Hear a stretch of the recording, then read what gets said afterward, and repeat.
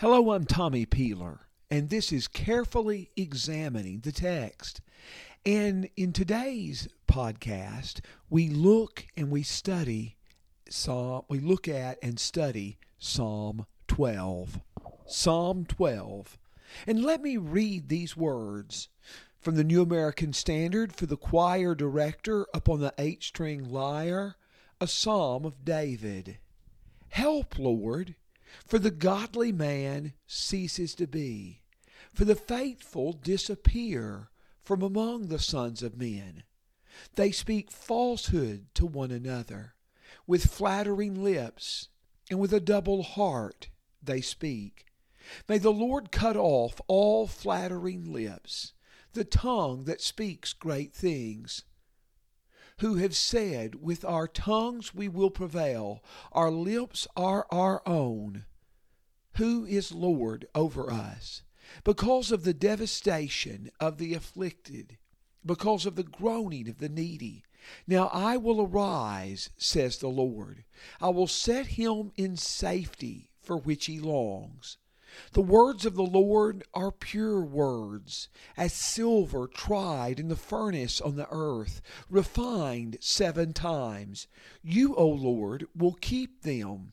You will preserve him from this generation forever. The wicked strut about on every side when vileness is exalted among the sons of men. We divide this psalm into 2 easy parts. Verses 1 through 4 describe the wicked, and the wicked seem to be consuming those who are godly. And then in verses 5 through 8, the Lord will preserve the poor and the afflicted. Verses 1 through 4 focus on the wicked and their mistreatment of the righteous, and verses 5 through 8 focus on the Lord and his deliverance of the righteous. Psalm 11 had asked, if the foundations be destroyed, what can the righteous do? Psalm 11 verse 3. In Psalm 12, it seems like the godly man is ceasing altogether. He has looked up and suddenly all his friends have disappeared and he is surrounded by foes. The first word of the text is translated help in the New American Standard. It is translated save in the English Standard Version. It is a word generally translated save. He is calling upon God to help. He is calling upon God to cease, because it is the godly man who ceases to be. Interestingly, this word for ceases in verse 1 was used in Psalm 7 in verse 9. And in Psalm 7 and verse 9, the Bible says it is the wicked, it is the evil of the wicked that ceases to be, or that comes to an end. But here, it is not the evil or the wicked who is ceasing or coming to his end, but it is the godly man who is coming to his end. You may remember the picture in Jeremiah 5 in verses 1 and 2 as Jeremiah is told to light his lamp and go throughout the city of Jerusalem in search for one honest man, one man who does truth and righteousness, and he cannot find him. Help, O Lord, save, O Lord, for the godly man ceases to be, and the faithful disappear from among the sons of men. The term godly and faithful are used together several times in the Psalms. One of them, Psalm 31 and verse 23. He is not retreating from his position, but he is begging for God's help to stand because he feels like Elijah in 1 Kings 19 verse 10 and 1 Kings 19 verse 14. Lord, they have killed your prophets, they have torn down your altars, and I alone am left, and they seek my life to take it away. As he describes these wicked men in Psalm 12, you notice that their instrument of destruction is their tongue. And notice how frequently this is referred to. In verse 2, they speak falsehood. In verse 2, they use flattering lips and speak with a double heart. In verse 3, they have flattering lips and a tongue that boasts or speaks of great things. In verse 4, they say, our tongues will prevail, our lips are our own. So you notice that the tongue is their instrument of destruction. The old statement, sticks and stones may break my bones, but words will never hurt me, have never been true. For often the wicked use the tongue as a deadly weapon to destroy anything that gets in their path. The words in verse 2, they speak falsehood to one another, are the opposite of what we're called to do. In Ephesians 4:25, as we're called to speak truth to one another, they speak falsehood to one another. And with flattering lips, the text tells us, with flattering lips and a double heart they speak. Both verse 2 and verse 3 mention flattery. Flattery is an effort to catch the hearer off guard because of your compliments to him. It is an effort to manipulate him rather than to communicate with him. And too many times we're taken in by that ploy.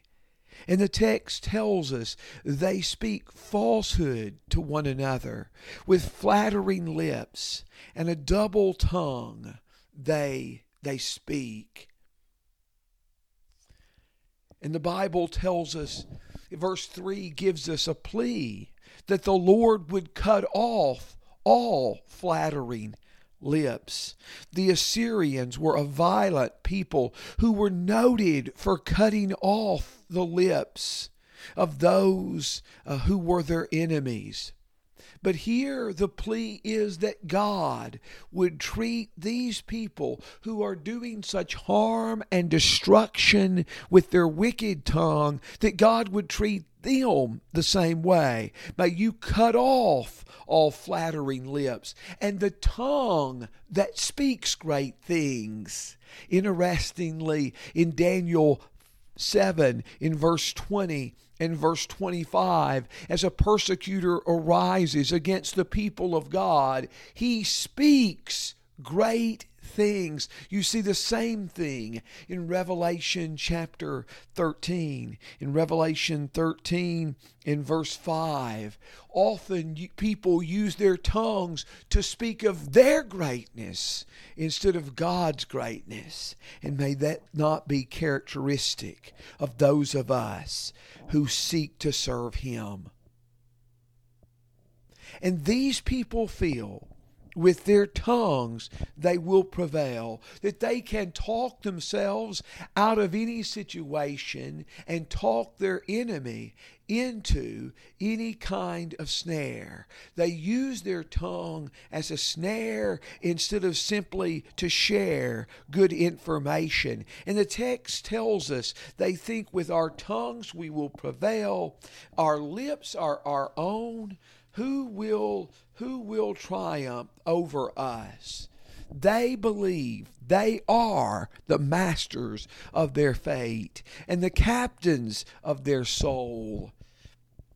The same idea is found in the description of the wicked in Psalm 10 when he says in verse 4, all his thoughts are, there is no God. In verse 11, they say God has forgotten. He's hidden his face and he's not seen it. In verse 13, they thought that God will not require it. So in Psalm 10, we see this same kind of attitude that we see here in Psalm 12. They believe they can say whatever they want, and God will never call them to account, that they will get away with it. But the Lord will answer. In verse 5, because of the devastation of the affliction, because of the devastation of the afflicted, because of the groaning of the needy, now I will arise, says the Lord, I will set him in safety, a safety for which he longs. Verse 1 describes these people on the basis of their character. They are faithful and they are godly. Verse 5 describes these people on the basis of their trouble and their affliction. They are afflicted. They are needy. So it describes their situation based on need. But the text emphasizes, there's several things that are interesting here. Even though the text has emphasized their character in verse 1, in verse 5, God does not respond to their cry on the basis of their character, but on the basis of their affliction. They are afflicted. They are needy. And God will arise and set him in safety. The word for safety is from the same root word, Yeshua, which is used in verse 1 in the plea for help, in the plea to save, the first word of the psalm. So the psalm begins, save, O Lord. And now the form of the same word is used in verse 5, I will set him in safety. But God will answer this cry on the basis of the fact that his people are suffering. In Exodus chapter 2, in verses 23 through 25, God had seen the affliction of his people in Egypt, and God had heard their cries, and God was going to remember his covenant with Abraham, Isaac, and Jacob. God was going to answer the prayer of these people on the basis of their affliction. And you see the same idea here. Because of their affliction, because of their groaning, God will arise. God will set them in the safety for which they longed. But verse 6 describes these people. It says, the words of the Lord are pure words, as silver tried in a furnace on the earth, refined 7 times. The words of the Lord are in strong contrast to the falsehood, to the flattering lips, to the tongue speaking great things that's described as belonging to the wicked. In verses 2 and 3, the words of the Lord are pure. They are reliable. As silver was refined and gold was refined, the Bible said the words of the Lord are pure words, and as silver is tried in a furnace and refined 7 times, God's word is tried and refined over and over. Now, it's not as if God doesn't say things perfectly the first time and has to get a second try. The point in mentioning 7 times is 7 is a perfect and complete number. And this indicates both perfection and unsurpassed purification. The point is, God's words are utterly reliable, completely true, completely pure. And in verse 7, you, O Lord, will keep them. You will preserve him from this generation forever. The psalm began begging God for help, begging God to save. And verse 7 assures that he will. He faces an uphill battle in a wicked and perverse generation, but God will keep him. God will care for him. And in verse 8, the wicked strut about on every side. When vileness is exalted among the sons of men.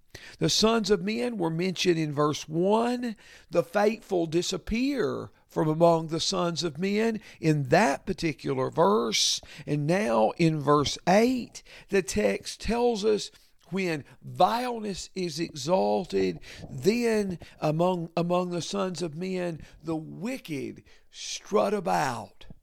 And certainly that is true in the world in which we live, because wickedness is promoted. Evil men are often viewed as something that are people that are worthy of praise. One writer said on the basis of this psalm, the promises of God are always surrounded by the apparent triumph of the wicked. The world does not and never has looked like a place the Lord reigns. The belief in such an affirmation is pure faith in His Word, which is described as being pure and tried in a furnace and refined 7 times. As we live in a world, in a culture dedicated to self-sufficiency and self-fulfillment, we stand often in the minority. And we say, save, O Lord, for the godly man ceases.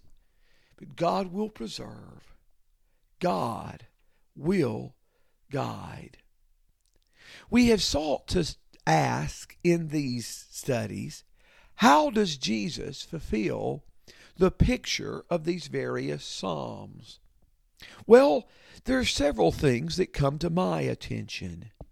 The godly man in verse 1 the man who's uttering this prayer feels like the godly man has simply ceased to be, that he perishes from among the sons of men. Was Jesus ever abandoned and alone because he did the right thing? You remember how all his disciples leave him and flee away, and Jesus alone stands to suffer the reproach of the enemy. And Jesus was a victim of deceitful and flattering tongues. They came to Jesus seeking to flatter him in Matthew 22, verses 15 and 16, in Luke 20, verse 20. And they spoke falsehood against Jesus, making false charges from the mouths of false witnesses in Matthew 26, verses 59 and 60, and Luke 23, verses 1 and 2. Jesus, in his arrest, in his trial, he experienced all of these things. And just as these men proclaim their autonomy and self-sufficiency and state that our lips are our own, who is Lord over us, remember how they said of Jesus, we don't want this man to reign over us. In Luke 19, in verse 14. In verse 7, You will preserve them from this generation forever. Jesus was rejected by the wicked people of this generation in Matthew 12, verse 41 and 42, in Luke 11, verses 30 and 31. So there are several parallels between Jesus and the sufferer of Psalm 12. But I also want you to see that just as the Lord arises and sets him in safety in verse 5, so the Lord brought Jesus from the dead. He raised him from the dead and exalted him to his right hand. And the Lord will preserve the godly in that sense. It may be that we suffer hardship on earth. It may even be that we suffer death for his name. But the Lord will preserve the godly in the sense that he will give them victory over death, resurrection from the dead, and eternal life. Praise God for the victory in Jesus. Thank you for listening to our podcast.